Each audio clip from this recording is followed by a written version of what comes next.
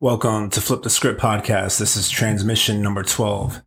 So today I'm going to be covering a book entitled The Art of War, written by Sun Tzu. And I'm going to begin this with a quote that is written on the back of my copy of this book, which says, "Water shapes its course according to the nature of the ground over which it flows. The soldier works out his victory in relation to the foe whom he is facing. Therefore, just as water retains no constant shape, so in warfare, there are no constant conditions." So I chose to do this book because this is referred to as the oldest military manuscript that exists. And it is genius. At the time that it was written, around 500 something BC, and it is still relevant today. It is relevant in warfare. It is relevant in our everyday lives. Now, there's a story that is written in the biography of Sun Tzu that I want to go over. I'm going to get into that in a moment. However, there is some other history that I want to explain about Sun Tzu before actually getting into the 13 chapters of The Art of War. So The Art of War is 13 chapters, and it is referred to sometimes in history as the 13 chapters. And there's multiple historians that wrote about Sun Tzu. They took his work and they did commentary on it. And we're going to read through that as I cover this book. This is going to be a multi-podcast book, just as I have done in the past with the other books and are still doing. So Sun Tzu, the history of Sun Tzu.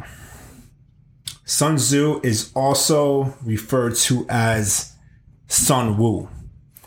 And he lived in a time when China was divided up into multiple kingdoms, right? And he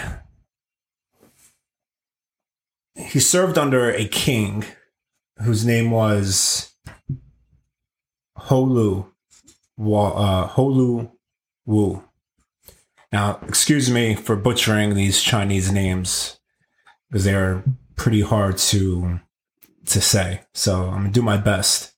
Don't kill me for that, okay? All right, so this is some excerpts from the biography of Sun Tzu, and a historian, Chinese historian named Sima Qian, writes that about Sun Tzu himself. There is a story that I'm going to explain. And he doesn't give too much about the life of Sun Tzu other than this story. However, he does talk a lot about one of Sun Tzu's He does talk about one of Sun Tzu's descendants, whose name is Sun Pin, who lived about 100 years after Sun Tzu, who was considered to be a military genius in his own right. But he is also referred to as Sun Tzu as well. Sun Pin is also referred to as Sun Tzu, and Sun Tzu is referred to as Sun Wu. Okay? So it is said that Sun Pin had his feet cut off, and that it is likely that the nickname Pin was given to him after his mutilation, or it is said that the story was invented in order to account for his name. So he either did have his feet cut off, which gave him the name Pin, or they made up that story so that they could have a reason why his name was Pin, right? Sun Pin. All right, so the story about Sun Tzu that I want to talk about in this podcast is extremely interesting. and it has a lot of relevance to today. And so we're going to get into that. We're going to flip the script, and that's what we're going to get into. So this is Sima Qian's version of the biography of Sun Tzu. So it says that Sun Tzu was a native of the Chai state. His art of war brought him to the notice of Ho Lu, king of Wu. Ho Lu said to him, "I have carefully pursued your 13 chapters. May I submit your theory of managing soldiers to a slight test?" So as I said, that the manuscript of the Art of War is also regarded as the 13 chapters, especially across the Chinese kingdoms at the time. So Sun Tzu replies to the king, "You may," meaning in reference to the test that the king wanted to perform about his leadership skills in managing troops. So the king asks if the test can be applied to women. And Sun Tzu replied, yes. So they made arrangements to bring 180 ladies out of the king's palace. And so Sun Tzu divided them up into two companies and placed one of the king's favorite concubines in charge of each company. So they had two of his favorite concubines in charge of these two companies made up of 180 women total, right? So then he made them take up spears and other weapons. And he asked the ladies, "Do you understand the difference between your left and your right?" So they all reply, yes. So he said, okay. So he proceeds to tell them that he is going to give them a command to do facing movements. So he's going to say left face, and in which they're to turn left. He's going to say right face, and they should turn right. And then he'll say about face, and they will turn 180 degrees around. And then when he says eyes front, that means they are to look straight ahead. And they started to sound the drums, and he gave the order to right face. But the girls only burst out laughing. Okay, so if you could picture this, the king of Wu says to Sun Tzu, "I want to put your 13 chapters on managing troops to the test," and asked them if they could be applied to women. Sun Tzu said yes. Divides them 180 women into two companies. Two of the king's favorite concubines are leading each company. So then he explains to them that when I give the command left face, you turn left, right face, you turn right, about face, you turn around, and then eyes front, you look straight ahead. He gives the command to right face, and they burst out laughing. So in the wake of this, Sun Tzu gives the following comment.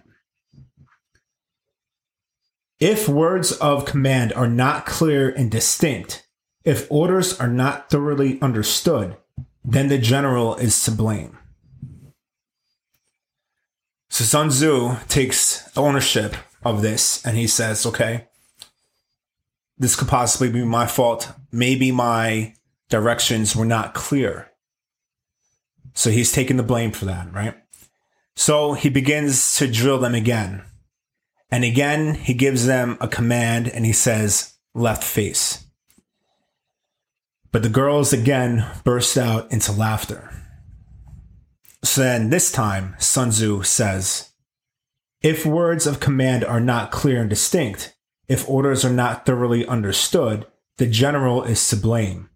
But if his orders are clear, and the soldiers nevertheless disobey, then it is the fault of their officers. So he took ownership for the failings of the company the first time and said, maybe it was my commands that weren't distinct.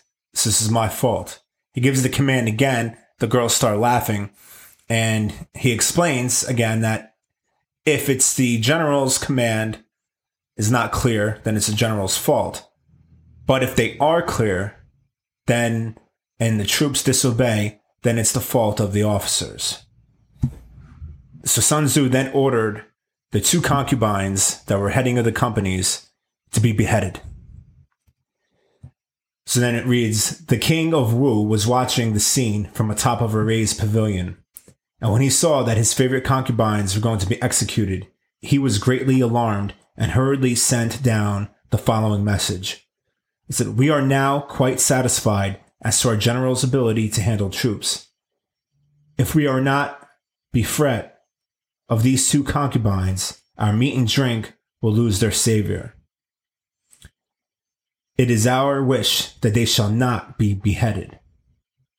So the king sees that his 2 favorite concubines are about to be beheaded, and he intervenes and says, I'm satisfied with your ability to lead troops, and there's no need for these 2 to be beheaded, right? But Sun Tzu replies with this. It says, having once received His Majesty's commission to be the general of his forces, there are certain commands of His Majesty which, acting in that capacity, I am unable to accept. Sun Tzu replied, having once received His Majesty's commission to be general of his forces, there are certain commands of His Majesty which, acting in that capacity, I am unable to accept. So Sun Tzu then has the 2 concubines beheaded. Now, this is an interesting account here because Sun Tzu receives from his king in order to not behead his 2 favorite concubines. But Sun Tzu's response to that was, you have made me commissioned to be the general of your forces, meaning these 2 companies. And while I'm serving in that capacity, there are certain commands from the king that I cannot accept. So one of them was interfering with the discipline of the troops. And that, well, we're going to continue and see why this was. So after the 2 concubines were beheaded, he made the next 2 leaders up to be in command. So the next 2 concubines are now in the lead. And then they sounded the drum and they continue. And so Sun Tzu gives the command this time to left face, right face, about face, starts marching, and they all follow the commands and they are drilling and marching perfectly. So it says, accordingly, he had 2 leaders beheaded and straightway installed the pair next in order as leaders in their place. When this had been done, the drum was sounded for the drill once more, and the girls went through all the evolutions, turning to the right, to the left, marching ahead and wheeling back, kneeling or standing with perfect accuracy and precision, not venturing an utter sound. Then Sun Tzu sent a message to the king saying, your soldiers, sire, are now properly drilled and disciplined and ready for your majesty's inspection. They can be put to any use that their sovereign may desire. Bid them go through fire and water, and they will not disobey. So then, after seeing the 2 concubines beheaded, the next 2 leaders that came up didn't want to get beheaded. So they had to show leadership, and all the other troops, after seeing the 2 concubines be beheaded, followed suit and followed the commands of the general. So the king said that I don't want to have these 2 beheaded, but Sun Tzu knew that it was necessary for the integrity of the discipline of the troops for the 2 concubines to be beheaded. Because if they didn't, then this group would not be disciplined. And this would go against what Sun Tzu stood for. Because after the beheading, then the troops became disciplined. So then he gives a message to the king that your troops are now disciplined and trained, and they will do whatever, will follow any orders that you give them. But the king goes on to say, let our generals cease drilling and return to camp. As for us, we have no wish to come down and inspect the troops.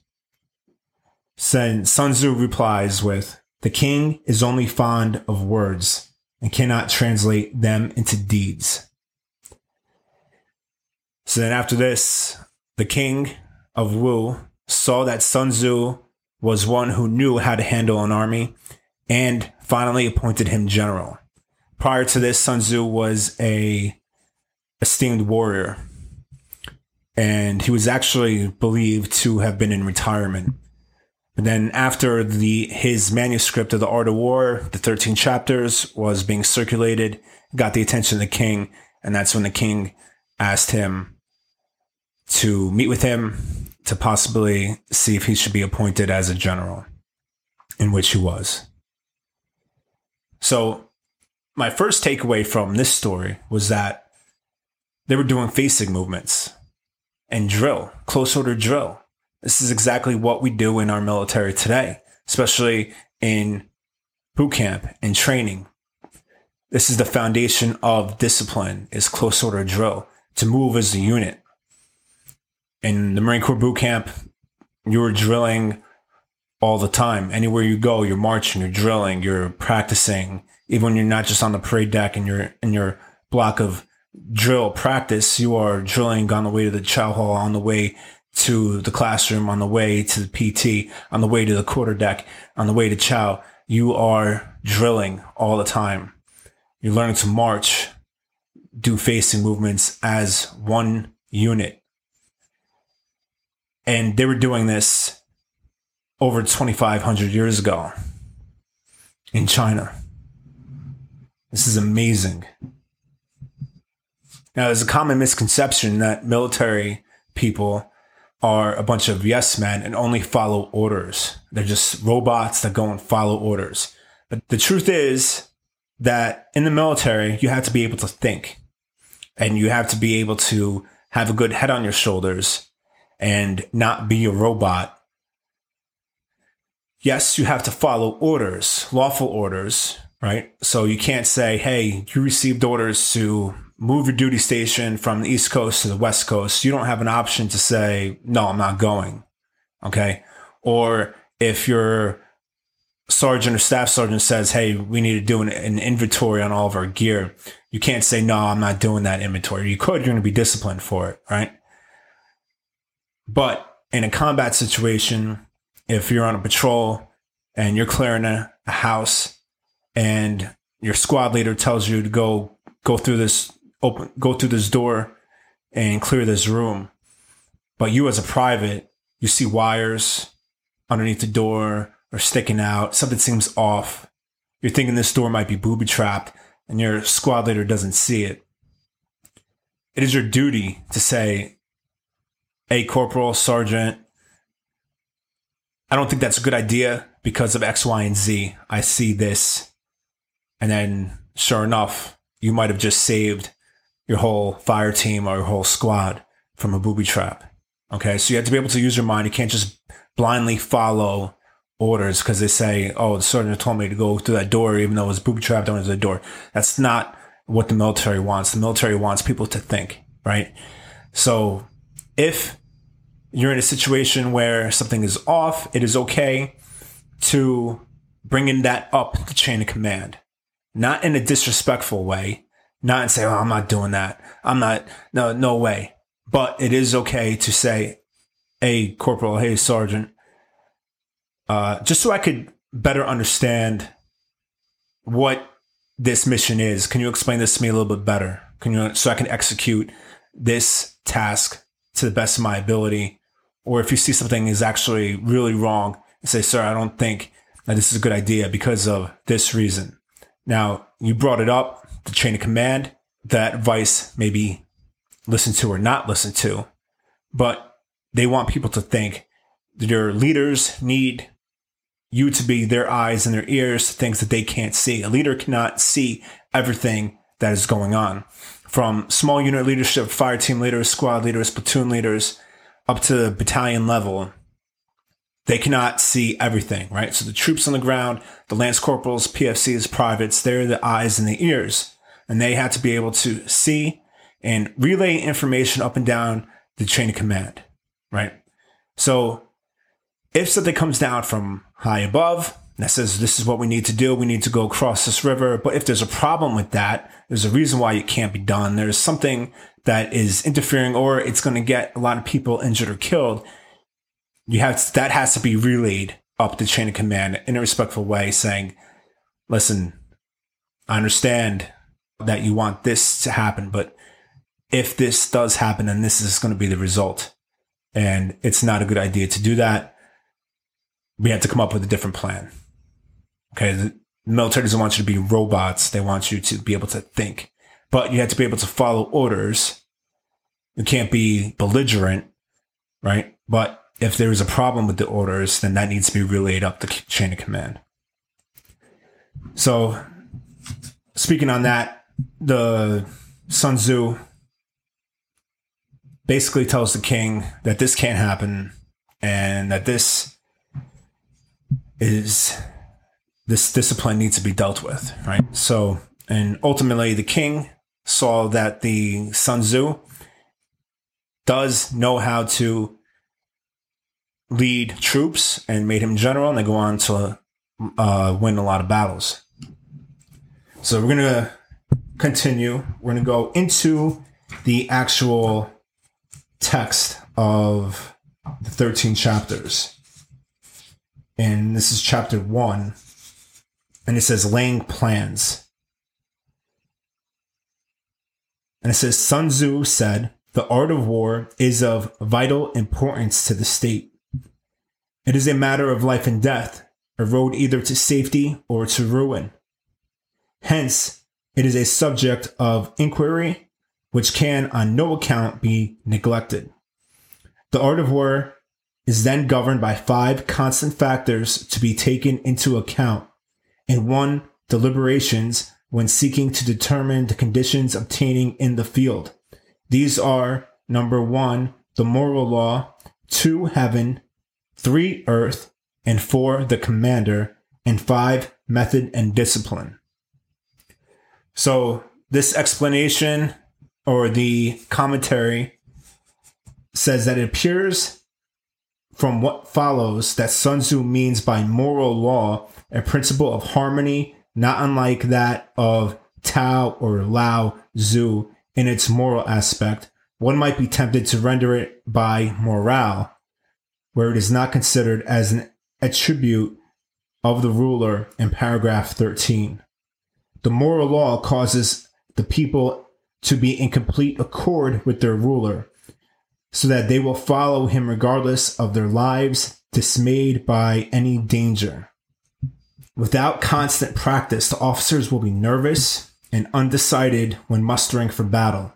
Without constant practice, the general will be wavering in irresolute when the crisis is at hand. So heaven signifies night and day, cold and heat, times and season. So the commentators say, I think, make an unnecessary mystery of 2 words here. And this commentator was by Ming Shai, refers to the hard and the soft waxing and waning of heaven.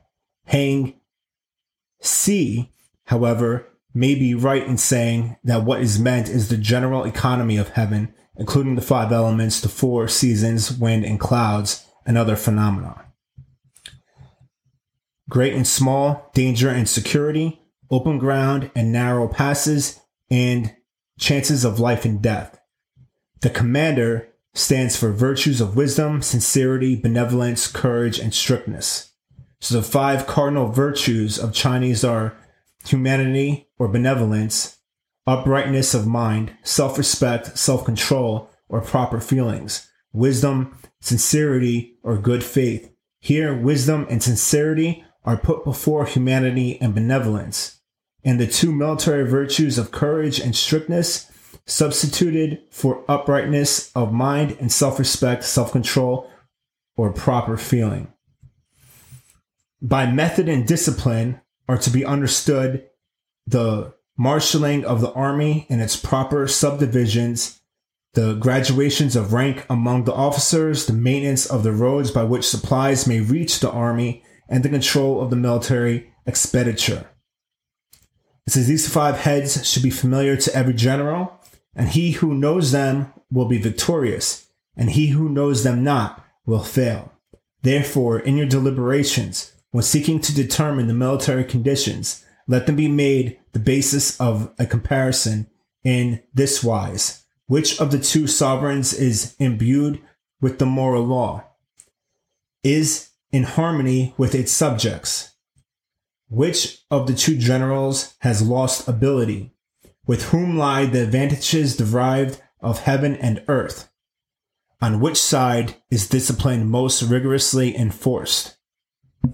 So then the commentators add that who such as a strict disciplinarian that once, in accordance with his own severe regulations against injury to standing crops, he condemned himself to death for having allowed his horse to shy in a field of corn. However, in lieu of losing his head, he was persuaded to satisfy his sense of justice by cutting off his hair. Su'ao, in Su'ao's own comment on the present passage, is charismatically curt. When you lay down a law, see to it that it is not disobeyed. If it is disobeyed, then the offender must be put to death. So that was a commentary that was written by Cao. I don't know how to pronounce that. It's TS''AO.